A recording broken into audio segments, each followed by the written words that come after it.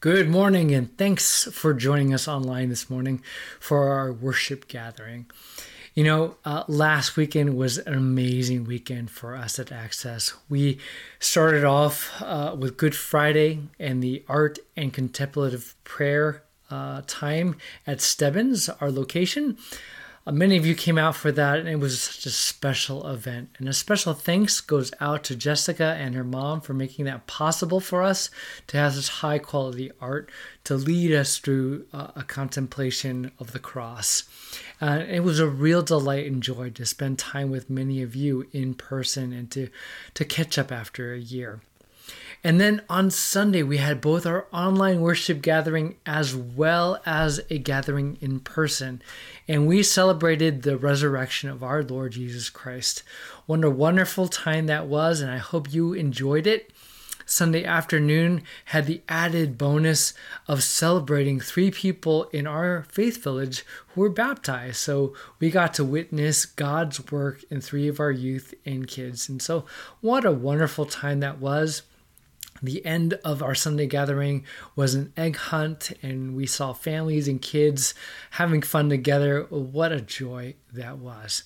I'm really looking forward to our next gathering, so just invite you to pray for us, for the lead team, and for the staff as we think about what goes into making more gatherings happen. Now, today we're going to be launching into a 3-part message series called The Connected Life. We're spending time in John chapter 15 talking about this teaching that Jesus gave us on what a life could look like when it was deeply connected to Him. And so we're going to go through the details of that today. We'll also talk about 3 concepts that this passage brings up in particular. So let's dive right in and let's talk about the connected life, because this series is going to give us better words and a better understanding to talk about our experience with God. That's why we're doing it. We want to dive into our experience with God and even understand some of the hardship that goes with that, specifically looking at the role of losses in our life. How can God, a loving God, allow our lives to go through losses in His grand plan? So let's dive into John chapter 15. Now, just a quick word on context before we actually read the passage in the first 4 verses. John 15 is part of a longer portion of Scripture known as the Upper Room Discourse. And these words of Jesus were given on the night He was betrayed and would go to the cross. And they help in putting the words that we hear into just framing it a little bit better for us. So John chapter 15, verses 1 through 4. I am the true vine, and my Father is the gardener. He cuts off every branch in me that bears no fruit, while every branch that does bear fruit, He prunes so that it will be even more fruitful. You are already clean because of the word I have spoken to you. Remain in me, as I also remain in you. No branch can bear fruit by itself. It must remain in the vine. Neither can you bear fruit unless you remain in me. The first concept that I want to talk about from this passage today is the concept of connecting. And this comes to us from all the in language as well as the command Jesus gives His followers to remain in Him as He remains in you and me. Now, other translations translate these words as abide. Jesus is telling His followers to abide in Him as He abides in them. Eugene Peterson's Message paraphrase translates this as live. So live in Jesus, make your home in Him. All of these different words are summarized in the concept of connecting and staying connected. Now, like I said, understanding the context of this teaching is really important because this is the upper room discourse, meaning that Jesus in a couple of hours is going to be taken to the cross to be crucified. And so He is going to be physically absent from his disciples. And he is telling them in the midst of this to remain in him, to live in him, to abide. Now, Jesus gives us two different scenarios to go with this concept. First scenario is this. There are branches that are connected to the vine that do not bear any fruit. They are fruitless branches. They look like they're connected, but something is wrong. So a branch's purpose is to bear fruit. And an apple tree will have apples. An orange tree will bear oranges.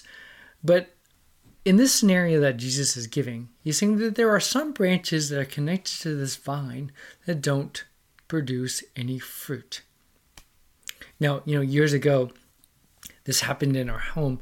The power went out in the house, about half of it out of the house. It was a really strange scenario. And so half the house was getting power, certain appliances worked, and other ones didn't. And it was the case where you would go to a plug, you didn't know if it was going to work. We would test it out by plugging in a phone to see if it would charge. And if it did, it worked. But you really didn't know until you plugged it in. Turns out later on, I went to the backyard and found that a branch had disrupted the power going to our house, the power line, and so CenterPoint had to come out and fix it. But for a time, we had a very strange scenario in our house where we had plugs, outlets that looked exactly the same. Some had power, some didn't. That's kind of a modern take on what Jesus was talking about. Now the question is, who was Jesus talking about when he described these kinds of branches? There are at least a couple of different examples in the Gospels that we can point to pretty quickly. First, there were these religious leaders of the day known as Pharisees. And the Pharisees had all the appearance of being connected to God. They did all the right God talk. They talked about the law, and they pressed other people to follow the legal codes. But deep inside, there was something amiss. They didn't really know God. And when they encountered Jesus, many of the Pharisees hatched a plan in their hearts to kill him. That definitely wasn't from God. Now, not all Pharisees were wrong, not all Pharisees were bad, but the majority of them had something amiss in their lives. Another example of this was closer to Jesus. There was a disciple known as Judas Iscariot. Judas had all the appearances of a true disciple. He looked just like the rest, but deep inside, he was disconnected. Now, from time to time, Judas, who was the treasurer for the group, would take funds for himself. Then one day, an opportunity came to sell Jesus out to the religious leaders. And so for 30 pieces of silver, he betrayed Jesus, and the religious leaders came. They found out where Jesus was. They came, took him, and had him under a mock trial and finally crucified. Now, it's not fun or really pleasant to think about this type of scenario unfolding in the life of the church, but Jesus' words are serious, and he wants us to know that this happens, that there are those who appear to be one thing, but they are actually something else.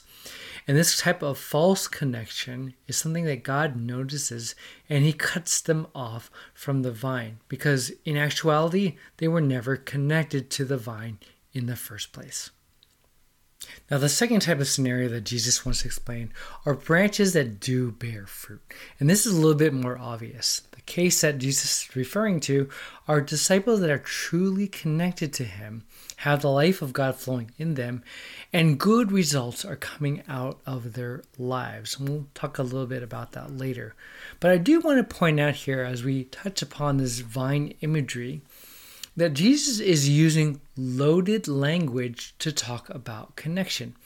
Because to the Jewish listener in the first century, as they heard Jesus talking and explaining life in the vine, see, the vine imagery was used to talk about Israel.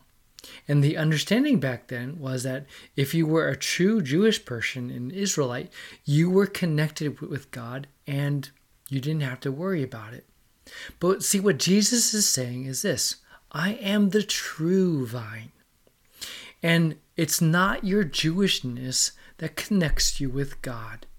It is your connection with Jesus, who is the Messiah, who is the true one from God, come to save us and redeem us. And our connection to him matters above and beyond race, class, and gender. Now, later on, Paul will unpack this in the letter to the Galatians, and he writes it this way. So in Christ Jesus, you are all children of God through faith. For all of you who were baptized into Christ have clothed yourself with Christ. There is neither Jew nor Gentile, neither slave nor free, nor is there male and female, for you are all one in Christ Jesus. What this passage is talking about in Galatians and what Jesus is referring to in his vine passage is this.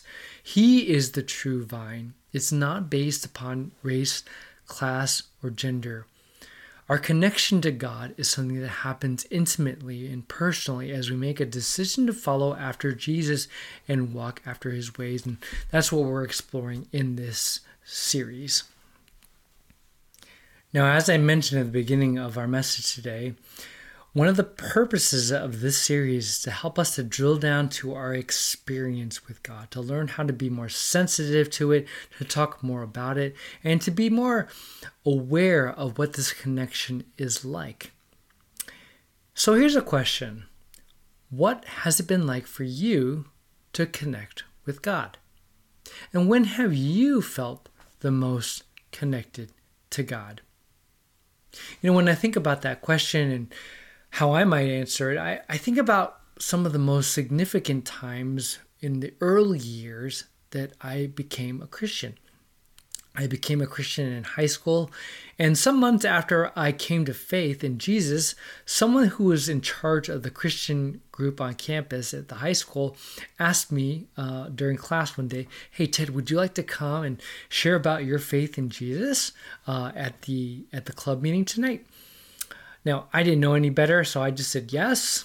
I just figured I was going to share about my experience, and so I went.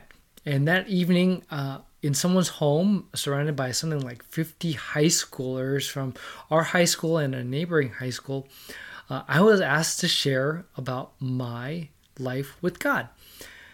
And I talked about my doubts and my struggles, about my questions and how I reasoned through them, about events that happened to me, and ultimately how I learned about the gospel. And I put my faith in Jesus Christ. All of this was so important to me, as well as explaining that not everyone around me got it at that time. A lot of my friends were not Christians, and they had a hard time understanding what was going on within my soul. But after I shared my story, I talked to a bunch of different students afterwards. Some were really encouraging and said thanks to me for sharing. And a few of them had the exact same questions that I had been going through and were wrestling with, and wondering if they could have faith in Jesus as well. So I did my best to explain it to them, and then I went home that night. And I went to bed, and I could not sleep. I was filled with such an immense sense of joy and satisfaction, and I felt like God was right there in the room with me. I was so filled with a sense of God's pleasure, like he was smiling down upon me, and I spent a long time in prayer, and it was just a glimpse of what I think God later had a call on my life to go into full-time ministry. When I think about connecting with God, that's one of the experiences that I think of. It's kind of a mountaintop experience for me. One of the first times I really deeply connected with God. Now, over the years of following Jesus, of being a Christian, all kinds of connections with God have taken place. Some of them much more mild-mannered and very ordinary. There have been days when I've just been driving down the road, and it's like God just taps me on the shoulder just to remind me, "Hey, Ted, I'm with you." And man, I just feel the sense that God is with me in the ordinary. There have been times at church where I've been in prayer or worshiping or in scripture, and I feel like God is convicting me. God is moving in my heart to move me in a certain direction. All of these sensations and these experiences with God are really important in this series that we're learning to explore the depth of what it means to be connected in a real life connection with Jesus. The second concept that we are going to cover today is pruning. For every branch that does bear fruit, the gardener does something. He prunes it. Now, if you're unfamiliar with this concept in gardening, let me take a quick moment to explain. See, one of the best practices that a gardener can do to help a branch reach its full potential is to cut off parts of it to help it to be more focused in its growth. See, without pruning, a branch can grow in many different directions and even waste unnecessary energy and resources in directions that won't help in the long run. In pruning, a gardener might even cut off leaves or buds that show promise of growth. And it may seem like a loss in the moment. It is a loss in the moment. But we are trusting that the gardener knows what he's doing. Now the question is, what does this mean in the spiritual life? Jesus is teaching here that every branch will go through the process of pruning. Everyone who follows after God will experience some short-term losses in order for God to bring about long-term flourishing. And this is one of the harder things to understand about the spiritual life. Because how could a loving God allow losses to happen in our lives when we've committed to follow after Him in faith and in love with hope? How could God allow these losses to take place? So we started Planting Access back in 2007 when we gathered a launch team to start something new. And I have really fond and good memories of those days working together with many of you to build something and start something that was really important. Yes, the challenge level was really high, but so was the sense of camaraderie and the sense of friendship that we shared together. But you see, during those days, God was also working on a process of pruning in my life. It began with my dad's failing health. My dad had inherited some disorders in his life, and over the course of time, his health began to fail. And finally, in the spring of 2009, while he was home in California, he passed away. That was right after several other losses in my life, including the death of my grandmother and the death of my baby nephew. So our family was already grieving and mourning. I had just been to a funeral. I had just done a funeral, and now my dad had passed away, and I was a mess. I didn't really know how to deal with it. I had taken an assessment years earlier on the emotional life, and I remember scoring really low in terms of how I deal with grief. I didn't know how to deal with grief in my life. And so I turned to the thing that I knew how to do best. I knew how to work hard, because working hard made me feel safe and secure and strong. And so I poured myself into more and more work because it helped me to numb the pain and the loss of my dad. I didn't really know how to talk about that at the time. I didn't really even realize all of that was going on. But over the years of continually neglecting my own soul, I really began to decline. I was not healthy, and I was going through depression. Wasn't very vocal about that. I didn't really know how to talk about that. And then one day I had a conversation with Amy that really was an eye-opener. And she called me a ministry machine. Now, to some people, that might be a compliment in church world, but internally between me and Amy, I knew that was the farthest thing from it.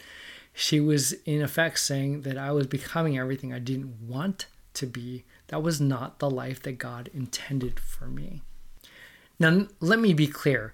I do not view my dad's death as God's pruning in my life. And that's not the way to interpret it. That's not the way we interpret losses like that in life. It was particularly hard on me because there were some unresolved issues with Dad, and I didn't get to say and experience everything that I wanted to with him, including my kids' lives. That was really important to me. So there were a lot of dangling things and unresolved things with Dad. But God was pruning my life in terms of an unhealthy relationship that I had with work. I had turned to work as my savior instead of God. And that began a long process of suffering under that load. Now, 3 things are really important to my healing during that time. I won't go into detail about them, but I'll just at least name them so you get to hear about them. One was several friends who had a counseling and psychology background, and that was immensely helpful for me. The second thing was my denomination, the Evangelical Covenant Church. Our denomination. I took a class with the Covenant called Vocational Excellence, and in the process had to go through assessments. And this surfaced, and I was able to meet with a counselor and a spiritual director and talk through some of these things and learn some better practices, including my summer sabbaticals, which I still take most years as a way to stay healthy and connected with God. Those are times in which I remember that I am a child of God, first and foremost. And finally, the third thing that was really helpful for me in finding healing was faith walking. That's a discipleship program that we have at Access, very good and helping people like me uncover some of those deeper issues that disconnect us from God. But I share all this to help you realize that for every branch that bears fruit, there will be a time of pruning. For me, that time of pruning during those early years of Access were extremely painful. But at the same time, I am a transformed leader because of it. And I know it was the hand of God that guided me through it all. There may be some of you who are listening today and you are going through pruning in your own life, or maybe even a season of pruning in your life.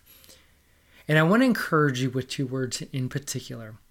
And the first is this: know that God loves you. He is for you. He sent Jesus to die on the cross for you. So he's not going to give up on you now. He's not going to let some hardship stand in the way. God loves you. One of the frequent ways that many of us interpret loss in our lives is to think that God has abandoned us, or God no longer loves us, or has somehow forgotten us. That could not be further from the truth. There is nothing that can separate us from the love of God. And the second thing I want to encourage you with, for those of you who are going through some pruning in your life right now, is to open yourselves up to other voices who can speak into it. Because when we go through pain, it becomes very difficult to listen on our own.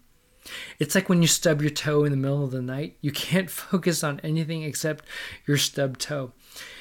Because pain has a way of doing that to us. It's a protective mechanism. We're going to focus on our pain and we're going to protect ourselves. And it becomes very difficult to listen and to pay attention. And if you notice in my life, all 3 things that really began to help me were external voices. It were friends. It was the Evangelical Covenant Church. It was faith walking. I needed people in my life who could speak truth and love and grace to me and walk alongside of me. And here at Access, we are committed to that. There are some of you who may be going through that right now. And I just want to assure you that our staff team and our leadership is behind you and is with you and is ready to walk alongside of you. The third concept and final concept I want to bring up today's message is fruitfulness. Fruitfulness. This is what Jesus says. Every branch that is connected will bear fruit. If that's the case, it will be pruned. And when that happens, there will be more fruit. So stay connected to the vine and the possibilities will start to come true. Now, one of the interesting things about this passage is that Jesus doesn't actually go into much detail about what the fruit actually is.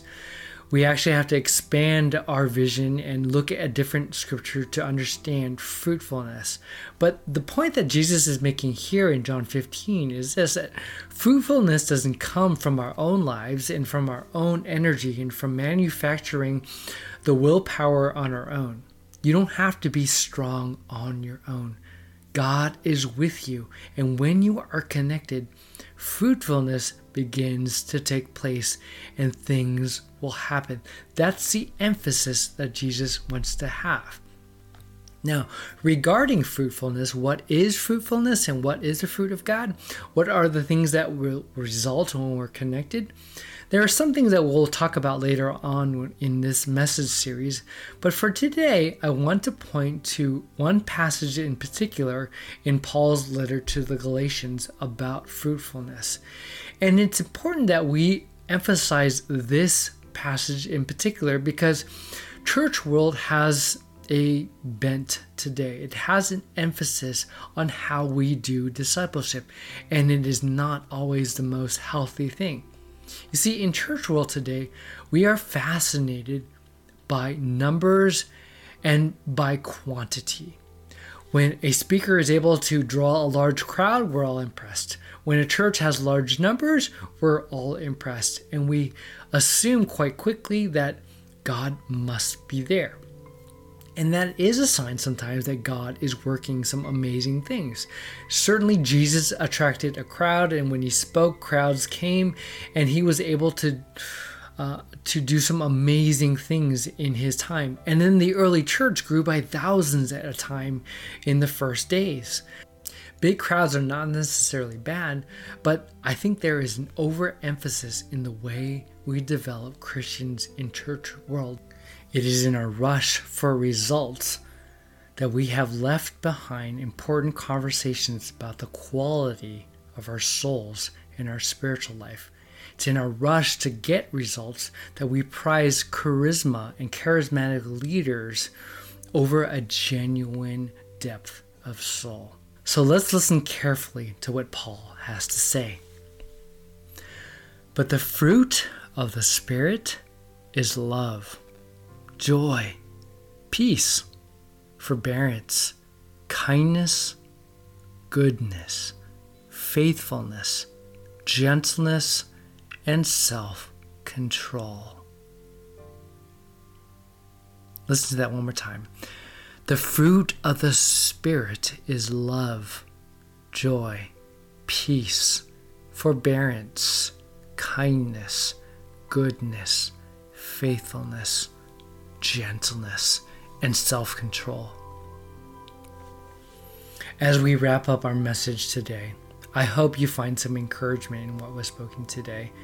And I want to end with a moment of silence where you can pray to God and ask. So I'll have a quick prayer posted on the screen before I go to our sending prayer. But be sure to come back. There's much more to dive into regarding the connected life. And we'll see you next time.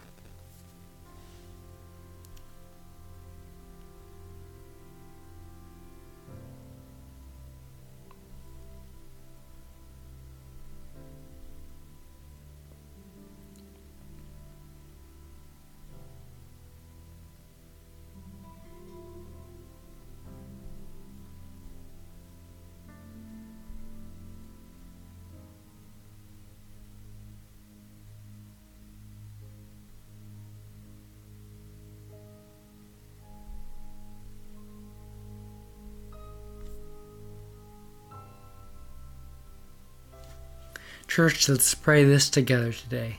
Our sending prayer. Loving God through all our years, let the church be a community where we learn about love and practice it, where we envision peace and work to build it, where we meet partners in faith who wish to abandon everything that cheapens our discipleship, where we discover gifts and offer them. May your Spirit guide us toward joy and generosity. In Jesus' name, in the way of Jesus. Amen.